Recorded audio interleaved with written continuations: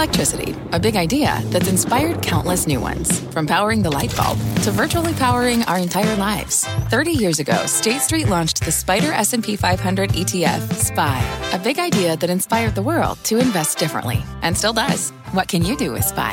Before investing, consider the fund's investment objectives, risks, charges, and expenses. Visit ssga.com for a prospectus containing this and other information. Read it carefully before investing. SPY is subject to risks similar to those of stocks. All ETFs are subject to risk, including possible loss of principal. Alps Distributors, Inc. Distributor. I'm Scott Wapner, and you're listening to CNBC's Halftime Report, the podcast, the most profitable hour of the trading day. We record this live weekdays at 12 Eastern. Listen in. All right, Carl, thanks very much. Welcome, everybody, to the Halftime Report. I'm Scott Wapner, front and center this hour. Tech troubles. The NASDAQ, as you just heard, flirting with its seventh consecutive loss. This is Apple readies for its big iPhone event. We debate what lies ahead for your money with the investment committee. Joining me this hour, we've got Carrie Firestone, Joe Terranova, with me here on set, Stephanie Link, and Josh Brown. I'll take you to the wall, show you what the markets are doing at 12 noon in the East, and we've had another reversal. We've had a few already today. We're positive for the majors. The 10-year note yield, one to watch today. It was at 335 or 334. So, Steph, I feel like this whole thing is a great debate.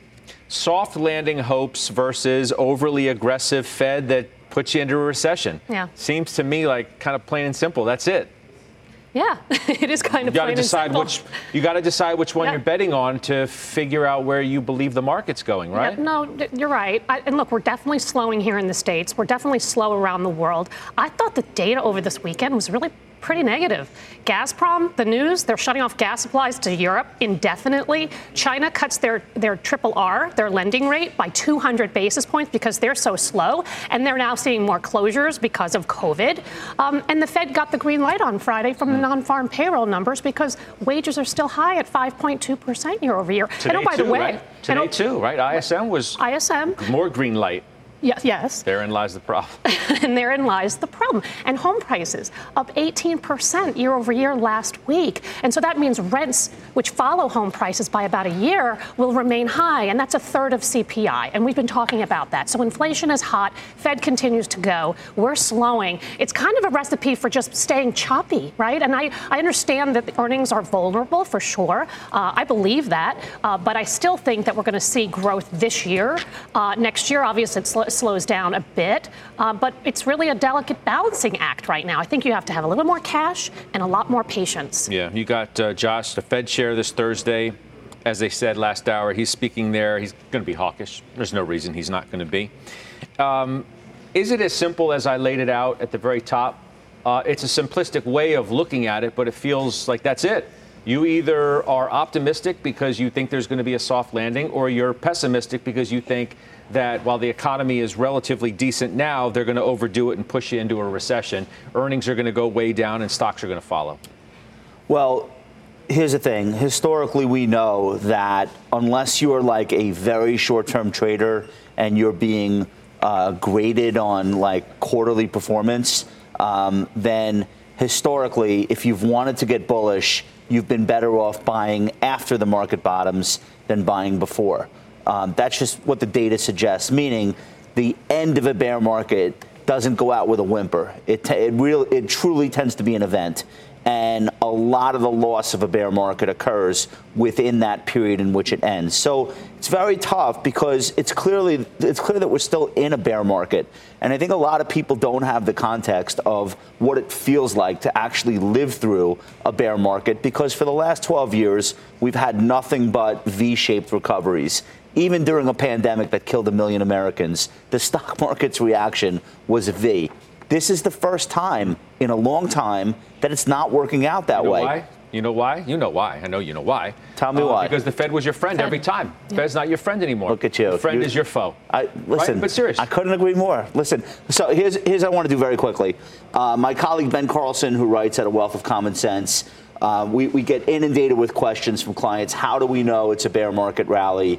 How do we know that's not the bottom, et cetera? So for context, the 2000 to 2002 bear market is, in memory, the most similar to this one.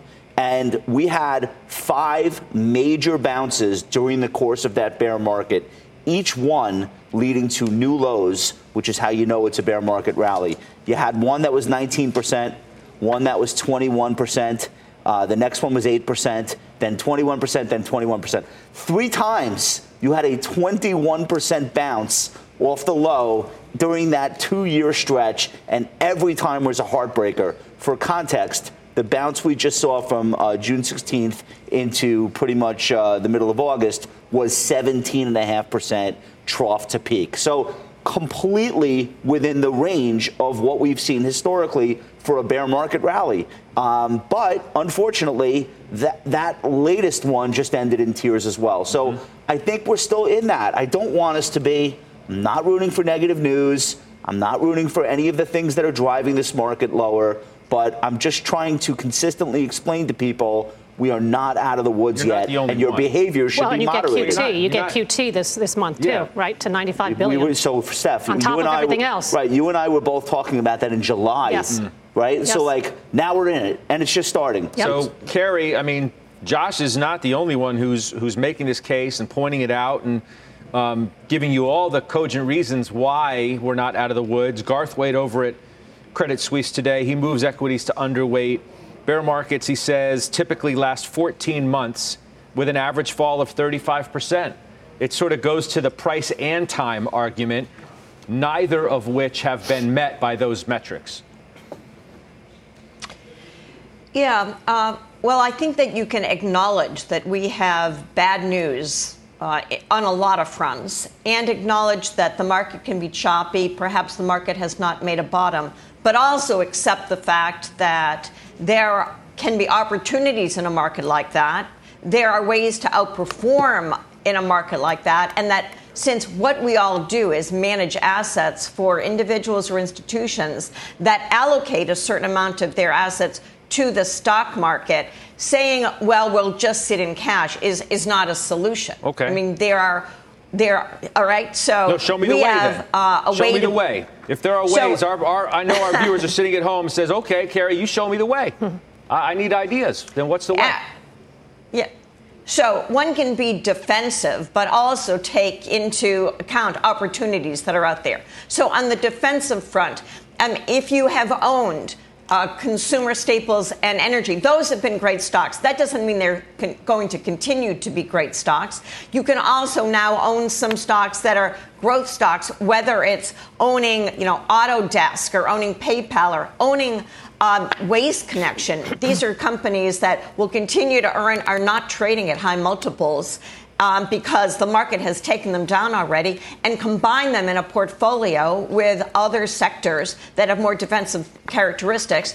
And then you can get 3%. You can get 3.4% on some treasuries right now as part of that mix. But saying this is a bear market, we shouldn't own stocks, is not really what Josh means. He's just saying that there is downside potential. But if you miss the top big names in terms of top percentage change in the market, so that you wait for a bottom, but then you never hit the days that it goes up 4% or 5% in a day, you can miss a lot of the upside of the equity markets. So nobody really wants to sit there and say, oh, this is it, bingo, this is the bottom. You can't do that, much as people can't pick the top. So I think having a portfolio that straddles sectors and types of stocks is appropriate in this market. Right. So, Joe, is tech the way? Is growth the way to play this market? I'm wondering, whatever happened to the Qs buy that you had been circling like a shark, waiting for the moment to pounce, and it never happened? Why not? Because I told you on Overtime, I like money more than I like being right and being able to come on CNBC and say, I told you so. No. What I want to do is in my strategy react to what I'm seeing in the market. And I think that is what ultimately makes someone a good investor and makes someone a good trader. I think right now you have the least amount of clarity, at least myself personally. I have no confidence in telling you where the next 5 or 10% in this market is, up or down. I come on the network all the time, and I'll say, well, I think we could go 3% higher or 3% lower. Forgive me of course for I had it. You had it 10 days ago or whatever, a week ago, and now you don't have it anymore? Where'd it go? Like, what happened? Technicals got washed away. It was predicated on the move in the technicals, and that was washed away. And again, last week I said when I came on Overtime with you that we had lost the technicals, and now we're hostage to the fundamentals. Soft landing, hard landing. You only know the answer to that through the course of time. So back to your original question, what do you own? I think, look, all the viewers know what I own. All the viewers know in terms of money management, what Josh, Steph, and Carrie are advocating for. Scott, everyone comes on and says you want to own quality. Okay, you know what's really important? Here's what you don't want to own. You don't want to own companies who are still challenged by the cost of capital being normalized and trading near 52-week lows. Guess what? DocuSign made a 52-week low today. Your favorite names like Intel and Paramount, they made 52-week lows today. Look at the ARK fund, which is near its 52-week low. Look at Zoom, which is near its 52-week low. Look at the cannabis sector, which everyone a couple of years ago wanted to own. These are the things that you can't own right now. And I think that's what's important, where you avoid the potential for outsized risk losses.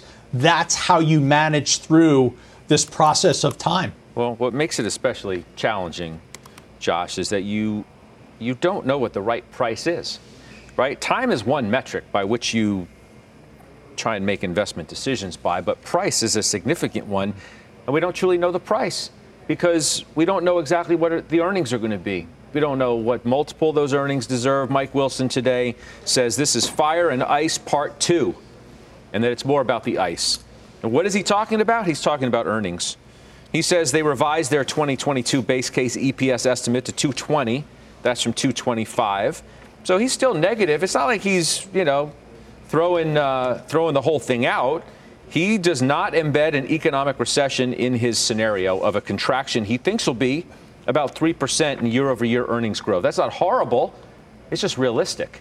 What we've tried to make the case on what is realistic and what isn't. Earnings are likely to come in. What price do you pay for stocks in that scenario is the great unknown. Well, we know the retailers are now struggling with ballooning inventories, and that was very easily foreseeable. We talked at the end of 2021 about double ordering and people just saying, we'll just take as much as we can get because we don't actually think we're going to be able to get it. That story has actually played out, combined with the fact that people who have spent a lot of money on durable goods, which is a huge part of S&P earnings and market cap, people who have spent a lot of money on that stuff don't repeat those purchases the next year. The Fed, I've mentioned on the show, if they could wave a wand and they could slow demand only in certain areas, they would do that. But the Fed is not doing surgery. The Fed really only has one very blunt instrument, and that is to hit consumer demand any way that it can, and then try not to overdo that. But in that process of hitting consumer demand, you're going to have a situation where earnings have to come down, and it's deliberate. Like, nobody should be like, oh, no, I think earnings will be okay. We know they won't. So now the only argument is the degree to which they're going to have to come down. Mm-hmm. And Scott, that's a legit argument. I don't really have a strong opinion on that. I just know the direction. And if I know the direction, and I know one other very big thing, which is that bear markets have never bottomed at 17 times earnings. I know this. So if I know those two things, then that can keep me reticent about, oh, maybe that's the bottom. Maybe today's the bottom. Maybe I buy it here. I understand these things. I don't have to be a genius, and I don't have to predict the forward earnings of the S&P 500. Directionally, we know where things are headed. Right. And Steph, directionally, Mike Wilson goes on to suggest that we think the lows for this bear market will likely arrive in the fourth quarter. 3,400 is the minimum downside, he thinks. 3,000 is the low if you get a recession in the fourth quarter, or if the market starts to really sniff out. The market's going to sniff anything out long before the actual knock on the door. I think they already are starting to sniff it out, right? That's why we've had choppiness all year long. We've been in a trading range because we have all these unknowns. We don't know how it's going to work out. I know, but you said at the top of the show, but you had that soft landing come back into focus on Friday with the jobs report. Well, I don't know if it's a soft landing. I'm not giving the Fed that much credit. I'm not giving the Fed that much credit. They have a very bad history of a soft landing. What I'm saying is that we are slowing, but we're not in a recession. And at the same time, the Fed is aggressive. And they said 4% Fed funds. So many of them said it at Jackson Hole. And so that's what the market is trying to deal with. How much do we slow? How fast? How deep is the recession? 2023, I've told you, I think we are going to be in a recession. I do not think we are in one right now, specifically because of the job market. But there are a lot of data points out there that have actually come in a little bit better than expected. So you asked where to invest. You have to stay diversified. I take the strategy of dollar cost averaging, and I make my price targets based on where I think the fundamentals are and where they're headed. And where I think I have the most confidence right now, energy, because the free cash flow is so great. Even if oil were to fall to $50 or $60, these companies are still making a ton of money. How about LNG and that CapEx budget, the build out rather? That's a theme as well that we haven't really talked a lot about, but that would be a floor or a NextEra kind of a thing. Very good visibility there. On the consumer, I mentioned jobs. Numbers have already come down so much for discretionary. So the valuations are actually kind of compelling to me because the numbers are down, and I think the consumer is going to hold up relatively well. We talk about agriculture. I mean, they're seeing a ton of tailwinds and financials. Higher rates will help financials. So I'm not saying that earnings aren't going to come down for all of these sectors. If we go into a deep recession, they will. But I think on a relative basis, and that's the way a portfolio manager runs money, is on a relative basis to the benchmark, I think they will hold up better. Joe, Mark Newton at Fundstrat says September is likely to show strength into mid-month, right? I mean, and that time is almost near. And he said he agrees with you. While the technical trends remain lower, there do remain important points to argue for a reversal higher at a time when very few expect it. And maybe that's one of the key points. Very few expect it. And that could become evident this week with technology leading the rebound led by the Qs. The Qs could rally, but yet you don't see it. Well, all right. No, I didn't say that I didn't see it. So let me take that argument for a second and see how that potentially unfolds. First of all, as I made Apple my biggest position. Okay, Apple is now by far the biggest personal position that I have. Newsflash, I'm not getting out of Apple. Okay, I'm not stopping myself out. I want Apple to be my biggest position because tell me what other company is going to be able to offer the degree of resiliency, the balance sheet strength that Apple can in this environment. But looking forward now, I could easily see as we've begun to rebuild the pessimism, both in terms of positioning and sentiment. And if you look at, the statistics for S&P futures, you'll see holders of S&P futures are as short as they've been since back in June.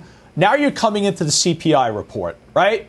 And unfortunately, that becomes this binary event where if you get a better print and now you've built up this pessimism, you've built up this negative sentiment and positioning, you get a better print than CPI. The market's going to rally from that. I think that's all obvious to us. Is that sustainable over time? Not so sure. You need the confirmation of earnings. I still think this market is 60 to 75 days away from getting the all clear where you could say, okay, we've been through enough of the normalization process in terms of monetary policy. We're past the midterm elections. Now we could regain that vision of being a longer-term investor, and we could begin to acquire equities within our portfolio and begin to carry, in certain instances, them at an overweight. But we need probably another 2 months before we get there. That makes sense to you, Carrie? Yeah, it does make sense to me. And yeah, as Joe said, we'll get some more clarity, but we keep getting clarity about different aspects of this economy and about the market. And as I was saying, although I didn't say it quite clearly enough, if you miss the best 5 days per year in the market, your return over the long term would be cut by half. So this is something that we have to keep in mind, that things can change on a dime. They changed on June 16th. Then they seem to change as Powell spoke the last time. So things can change again. Now, I'm not trying to be Pollyanna. I'm not saying it's going to, but to be wildly pessimistic or wildly optimistic in this environment isn't good. How can they change and on so a dime? I want to know, how can things change? How can things change? Putin surrenders and reopens the gas. Like, what's the scenario where we change on a dime? Okay. I mean, I suppose that's one scenario, but I mean, I'm thinking more. China and zero COVID lockdown policy would probably be a 1,000-point Dow rally. And more stimulus. And more stimulus. Well, right. So in general. China announced 19 new stimulus measures 2 weeks ago.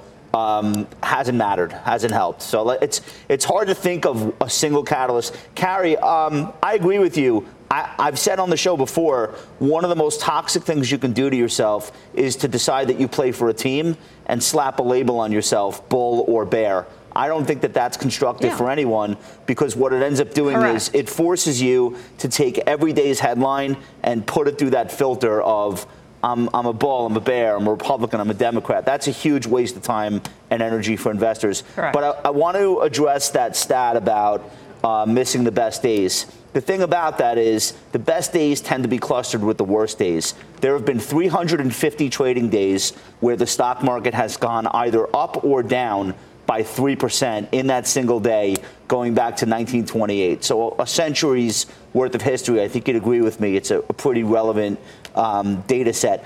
More than 90% of those took place while the market was in a correction of 10% or more, and 83% of those took place during a 20% or worse bear market. So those big up and down days, we don't want to miss them if we don't have to, but if we have less money at risk in a defined downtrend or a bear market, A, we sleep better at night, and I do wealth management for a living. You can take my word for it.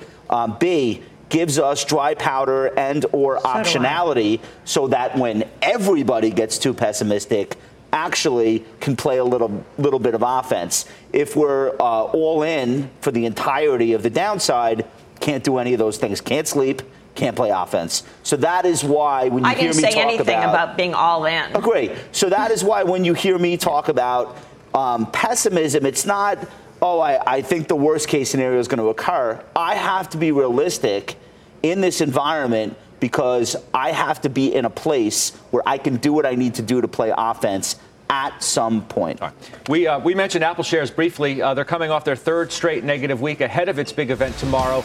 We'll find out where the street stands on that stock, how the committee is playing it going into the event, and how they will on the backside of it. We're back in 2 minutes.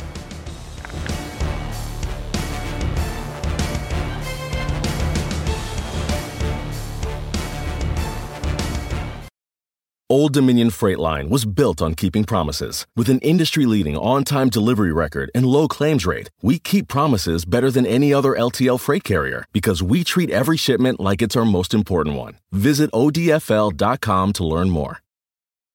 B2B selling is tougher than ever, and we feel your pain. If you're struggling to close deals, consider giving LinkedIn Sales Navigator a shot. This sales intelligence platform helps professionals like you engage high-value customers, drive higher revenue, and increase sales performance.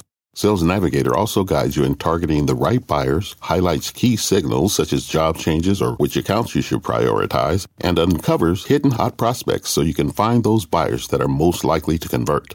Fueled by LinkedIn's 1 billion member platform, Sales Navigator gives you the most up-to-date first-party data, enabling you to unlock conversations with the people that matter. Right now, you can try LinkedIn Sales Navigator and get a 60-day free trial at linkedin.com/halftime report. That is linkedin.com/halftime report for a 60-day free trial. Let LinkedIn Sales Navigator help you sell like a superstar today. Just go to linkedin.com/halftime report and get started. Welcome back. We're counting down to Apple's big iPhone event tomorrow. There it is. 1 day, 35 minutes and 40 seconds. 4 new iPhone models expected, a new Apple Watch, iOS 16, could have some hardware subscription along with that for the iPhone as well. So we heard Joe's point of view, and Steph, I want to debate this. Joe basically made the case that this is the stock to own over everything else. Make it your biggest position is what he did. He gave you the reasons why. You get defense with the offense. You got the free cash flow. You got the balance sheet. You got the cash hoard. You got everything. Is he right? You got a good company, but it's not at a compelling valuation at 20 times forward estimates. And I don't think these are game-changing products that are going to be announced this week. I'm actually watching lead times. Lead times at the company for all products has actually been improving, so that means supply chains are getting better. The big question that I have is, does demand actually stay strong? I think it will be strong, but does it stay as strong? They were a beneficiary from stay-at-home, for sure. So let's see that reverse. So I'm very underweight this name. 700 basis points in my bench. I'm like 100 basis points overall. But the way I'm playing Apple in general is Broadcom, right? 30% exposure there. And Berkshire. It's his largest position. So I'm not saying I hate Apple. I just don't think it's that compelling from a stock point of view. Even with the reasons you just suggested, Berkshire. Yeah, I like, well, Berkshire is very diversified, but at least I get some Apple exposure there, right? Oh, you get more than some. Yeah, you do. I know. If you look at the charts, they trade exactly the same. But Broadcom, too. But I don't have to be all in on Apple, because Broadcom also has enterprise, which has actually been very strong. We talked about it on Friday and how strong their quarter was. Joe, justify the valuation. Do you need to have more to the story to justify 26 times than, for the reasons you said, the buyback and blah, blah, blah, blah, blah, right? That only gets you so far. That doesn't justify valuations that get too high at times. Well, the valuation premium, you're happy to pay that because of everything that you just identified fundamentally about the company. So I'm going to look at that valuation. Yeah, it's a little bit rich, but I'm willing to accept that premium because of what it's giving me back in terms of fundamentals. I think what Stephanie stated, the one point that really, for me, is a positive catalyst is I do think, Stephanie, the demand is going to be there. Yeah. I think consumers will show up for these products, and now it just comes down to, can Apple deliver on the inventory? Will the inventory be there? But I think, without question, given the resiliency we've seen recently from consumers and affluent consumers, right? They're buying their Lululemon pants, they're buying their, Lululemon gear, and they're going to go out and continue to buy products like what Apple's going to deliver. So that demand to me is going to be there. I think they will be fine on inventory, which is why I mentioned the lead times, because supply chains are easing. They're going to have the products. That's why I said the question is the demand going to be there? The demand could be there, but what am I paying? 25, 26 times. Broadcom's at 13 times. Berkshire has $100 billion in cash to spend, right? So I just find that there's other ways to play the same kind of theme, if you will. And so that's the way I'm kind of positioned. Okay. You have your compadre here in Berkshire, for sure. Yeah. But what about this idea of the value? I mean, this essentially, is Apple too expensive? That's the conversation. Yeah. What's interesting is, that is the conversation, but what's interesting is, does it deserve to be? Because Apple has a stability of cash flow and a continuity of, I guess I would refer to it as shareholder support, so to speak, that no other company has. So, arguably, that would earn it a premium valuation. The problem with that is, if you buy it today at that premium valuation, then you're essentially not in position to earn as much, right? The equity risk premium would be lower because you're taking less risk. So the way I think about Berkshire and Apple is the same way. I don't need to own the cheapest stock in every sector. And in a market like this, I actually think that stability will remain prized by investors. So I think it can keep that premium. Apple's got a lot of levers to pull. It's the greatest the App Store is the greatest business in the history of planet Earth. Quite frankly, the highest margins, the fastest growth, the most dominance. That's not changing in the next 6 months, regardless of what happens in the U.S. economy. So I'm staying with it. I think it'll be okay. Not looking for it to take a market leadership position per se if there's a bull market, but I don't think there's a bull market. So I'm good with where I am. All right, 155 is where it's sitting. Carrie, wrap it up in 30 seconds. So I would say elements of what other people have said all makes sense. It's not a cheap stock. We cut it back about a month ago, but it's still a large position, as it is for most people, because if it's 7% of the S&P, you can be underweight it and still own plenty of Apple. It's a bellwether for the market, and part of the reason the market ran up is because people anticipated a good quarter, and they had one. So I would watch Apple right here at its 50 and 100-day moving averages. Yeah, no, that's why some say it is right now critically important to the market because of all of the reasons that all of you said. We'll see what it does on the other side of the event, too, which is always interesting to watch. The run up in some cases and then what happens on the backside of that. So up next, we do have some trades on some of the biggest analyst calls of the day. Excuse me. Plus tonight at 6 Eastern, don't miss a CNBC special report. Energy Emergency. It's hosted by our own Brian Sullivan. Halftime is back right after this. What does it mean to be rich? Is it having more stories to share or time to give? Is it being able to keep your loved ones close or travel somewhere far away? At Edward Jones, we believe the key to being rich is knowing what counts. Your dedicated financial advisor will take a comprehensive approach to your financial strategy to help support what truly matters to you.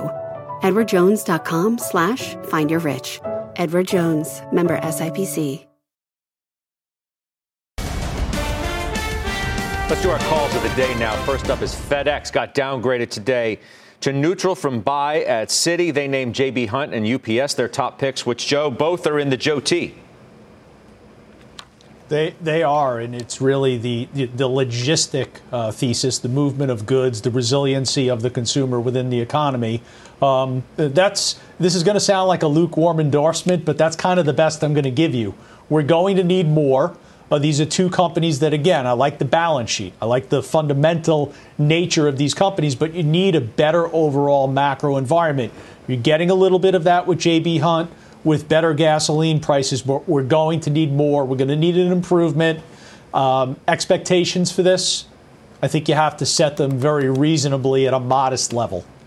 How about that, Steph, for rails, all transports? Yeah. Do you need a better macro for these stocks to work better? Probably. You probably do. But I own Union Pacific because it's the number one company in the industry. They benefit from crude by rail, which is a very big theme and a very big positive for them. And they've been fixing some of the problems, the service problems that they've had over the last couple of quarters. So that should help the operating ratios and the margins and that sort of thing. And they have very easy comparisons in the next several quarters. The stock is not a commanding multiple, so I'm very specialized within transports. And I think that there's enough here fundamentally that gives me confidence that earnings will hold up relatively better than some of these other. Technically, the rails actually look better than any other subset of the transports. And 1 out of 4 freight companies are now below their 200-day moving average. EXPD, FedEx, J.B. Hunt, C.H. Robinson. These stocks do not look good. Carrie, you own a company named Wabtec. Yeah.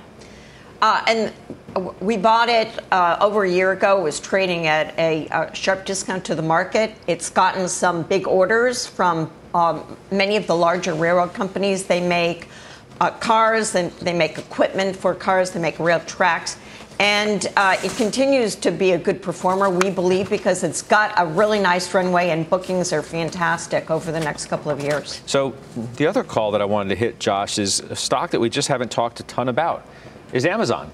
We end up talking about Apple a lot for obvious reasons, but JP Morgan reiterates Amazon today, their top pick. 185 is the price target. You own it. It's pacing for its 6th negative day in the last 7. Yeah, so I'll take 185. This is interesting. This is one of those situations where there were a lot of reasons for it to have had the big bounce, and they just haven't worked out. The latest, of course, being the split. As ridiculous as it sounds, these splits have ended up being big catalysts for some very large stocks. Tesla is a recent example. Apple before that. Amazon did the split. There was some excitement when they announced it. The problem is by the time it took place, all of these stocks were locked into this massive downtrend. So they really just didn't see that bounce that you would expect. So then you say to yourself, like, well, what's the next real catalyst for Amazon? I was writing that down, right, literally as you were saying it. What's the bullish catalyst? I feel like you and I are almost like we share one brain sometimes. For real, though, what is it? There isn't. So the answer is that there isn't one. And does it bother you that 97% of the sell side have buys on this thing? I feel like that's been the case, though, since like 2016, right? Yeah, but I mean, it's never been a hated stock. You don't have an incremental upgrade coming. That's my point. Yeah, you know what might be a catalyst. The only thing I can really think of is some sort of spin-off. But I don't think that the new CEO has the ability to just decide that they want to do that without input from Bezos. And Bezos is having way too much fun these days. All you have to do is follow TMZ to understand why you're probably not going to get that kind of a transaction that would really introduce some excitement into the stock. But like AWS is a standalone stock. This thing could go up 20% on that news. I just don't think it's going to happen right now. Yeah, Scott, Joe. What about buybacks like Alphabet? What about ask Josh, what about buybacks like Alphabet did a couple of years ago to kind of mimic what Microsoft and Apple were doing? It'd be great. Historically, they've been pretty hesitant. They've done some in recent years. It's such a tiny amount. It doesn't really seem to move the needle. And it's hard to picture them going from 0 to 60 and doing a big enough buyback that it would really be meaningful. The way a company like this probably would approach a buyback is the way other companies would approach a dividend. They never start out with a 4% yield. It takes them years and years of 5-cent increases to finally get up to an appreciative dividend. I kind of feel like Amazon would be that way about any kind of large shareholder return because, again, the overarching ethos of this company is that it's day zero, meaning they always want to act as though it's their first day in business. It's hard for a company that starts out their first day in business to say there's nothing better for us to invest in other than buying back our own stock. So it may get there at some point. I don't really foresee this as being a buyback or a dividend aristocrat anytime soon. Okay, let's get the headlines now with Seema Modi. Hi, Seema. Scott, good afternoon. Here's the news update at this hour. In Memphis, the police chief and local district attorney offering condolences to the family of Eliza Fletcher. Her body was found last night and identified this morning. The 34-year-old mother and teacher was abducted while jogging on Friday morning. Suspect Cleotha Abston is set to be arraigned in murder charges tomorrow. He has already been charged with kidnapping. In Uvalde, Texas, students are beginning the school year about 15 weeks after the deadly shooting at Robb Elementary, where 19 students and 2 teachers died. Some parents and politicians are still seeking more information on the school security and the police response to that shooting. And the White House says COVID shots will remain free in the U.S. The Biden administration's COVID response coordinator says updated booster shots will become widely available in the coming week. He also says the country is moving closer to an annual COVID vaccine similar to flu shots. Halftime report. We'll be right back.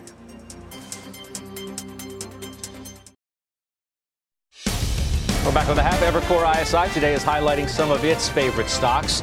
Right now, their criteria includes high shareholder total return, above average PE compression, and a free cash flow yield in the top 20th percentile. Let's talk about some of these stocks on their list. Stephanie Link, Meta. Yeah. Is on their list. It's on their list. Strong free cash flow, an 8.2% free cash flow yield. So that's the definition there. I like it because it still has size and scale, right? 2 to 3 billion users and in daily and monthly. I mean, and that's what advertisers, digital advertisers want. They want the size and the scale so that they get the ROI.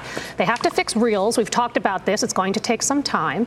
But I think at 13, 14 times forward estimates, 8 times EBITDA, a lot of bad news is priced in and not a lot has to go right, I think, for the stock to react positively. Joe, Bank of America, we see it on the TV. It's on their list. It is. I don't know that my ownership of Bank of America is specifically because of the free cash flow yield. I think free cash flow yield, I've been talking about this as most of us on the committee have since the beginning of the year. It's so incredibly important in this environment because it gives a company flexibility. They could do M&A. They could pay down dividends. So Valero is a name that I know is on this list. Valero is a name that I own. Some other energy names, Chevron, ExxonMobil, those are both approaching 6 and 8%. And then AbbVie in healthcare, which has an 8% free cash flow yield. I own that as well. Free cash flow is very important, but specific to Bank of America, that's not why I own it. Okay. Well, you front ran me on the other names, but that's okay. I was going to get there anyway. Thanks, Joe. Charter, Carrie. Don't name everything else on the list, please. Oh, God, I won't. I won't. I mean, it's bad enough to name Charter. So Charter is a name that we own. It has tremendous cash flow yield. It also is at a 2-year low. If you look at the chart, I mean, you probably are. And we think that it's overdone. I mean, this is all about streaming wars and people cutting the cord. But it's U.S.-centric. That's positive. You don't have to deal with euro or other denominations where you're getting cut because of currency.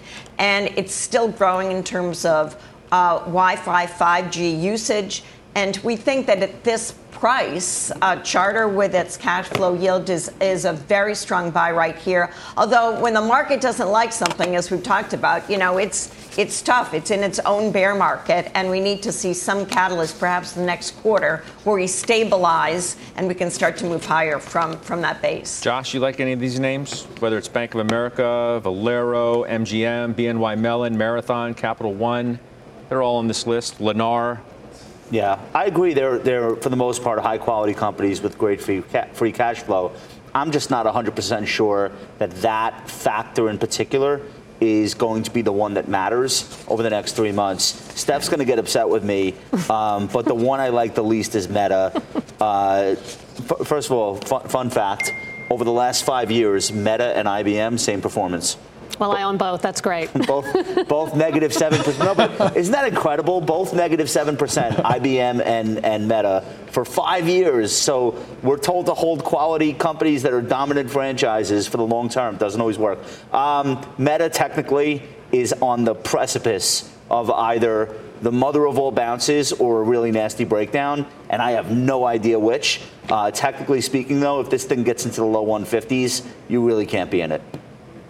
Well, I'll give you the last word. Well, I mean, look, I think I'm in it for the long term, right? And by the way, over those last 5 years or whatever you said, I mean, I did take profits along the way. It was up huge and down huge. Yeah, I mean, so I get it, but I think the stats that I stated, the size and the scale are really important for digital advertisers. They want the eyeballs, right? And so I don't know when they're going to pay for the eyeballs. I don't know when they're going to get reels fixed, but I do know that at least they're working on some things, and they generate a ton of cash in the meantime so they can invest in their businesses. And I just go back to the valuation. This is a profitable company, right? And it doesn't deserve to be down as much as some of the unprofitable technology companies, not in my opinion. I think that if this had a normal corporate structure where the boy king didn't have guaranteed voting control, that there would be more pressure on him. Now we're starting to see some pressure on them to focus on free cash flow and profitability again. Sure. Because in the end, he's got thousands of employees and they're all being incentivized by stock, and that stock is cut in half. So it can't go on like this forever. But if this were a normal situation, Elliott would already be involved, or Dan Loeb, or somebody. This is the only FANG stock that I own. Only one. And it's the only one that has the most attractive valuation, right? And you could talk about Amazon all day long, but that valuation's not cheap. We talked about Apple already. Alphabet, everybody owns it. Everybody loves it. Same thing like Amazon. So, and I feel like there's a bargain here. Now, I might be waiting a really long time for it, but that's the way I invest. Okay, we got to bounce. Mike Santoli's with us next for his midday word.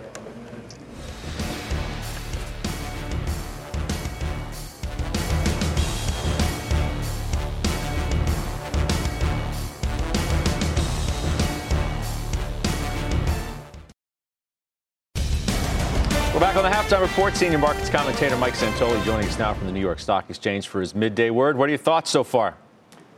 Well, I mean, obviously pretty twitchy action in stocks. And to me, it's what happens when you have this rampaging U.S. dollar and Treasury yields running up against an oversold stock market. That, to me, is why perhaps stocks are not down more, as you might expect after 3 days of rough news and what's happening in the dollar and yields. But it seems pretty delicate. It's worth pointing out that over the course of this year, the S&P hasn't really spent much time at all below 3,900, which is where we're sitting right now. It seems like below there, it's it's the part of the hill with slippery footing. So I think that's where the battle sits right now. But if it matters that positioning and sentiment are pretty deeply negative, that is the case right now. Maybe that's why it's holding up a little better. Let me get your thoughts on the NASDAQ. I'm looking at a tweet from Bespoke.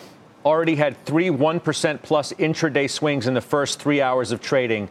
1.8% decline off the open, 1.7% rally, now another 1% decline is what they cited. I'm just curious what you make of it. Yeah. That really seems to be the epicenter right now of where at least investor thought / concern is. Right, and I think it's just because, as always, it's the extreme version of what's going on in the rest of the market. So, yes, even more oversold. Yes, even more swung around by the biggest components than the S&P 500 is, and a little heightened sensitivity to things like the dollar and yields when we are in this kind of a macro market. So to me, that's the explanation, as opposed to anything going on with regard to tech earnings or something else with Apple tomorrow. It seems to me much more about the index is getting traded here against other asset classes. Right, good stuff. Great to talk to you, and I will do it again in overtime. We'll see you then. Yep. That's Mike Santoli. Coming up, we have a buy call on one retail stock saying its problems won't last forever. Stephanie Link owns it, which means we'll debate it next.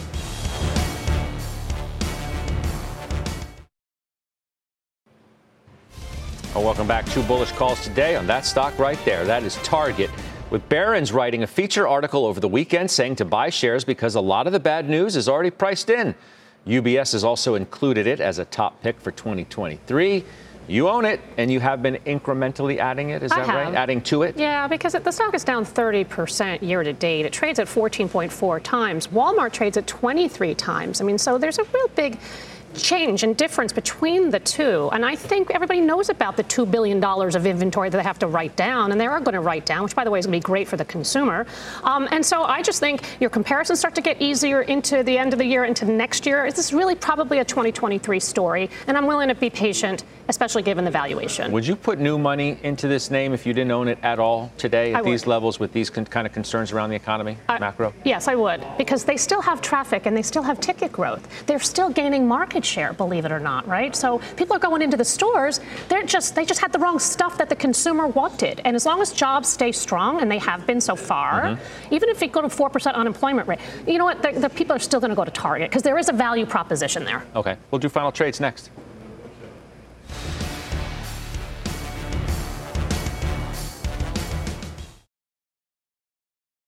All right, overtime, 4 o'clock Eastern. Got Adam Parker on set with me today. Greg Branch is in the house. Eric Jackson, the latest on this tech trade, which we were talking about on halftime today, too. Cameron Dawson's with me. I'll see all of you in a few hours' time, I hope.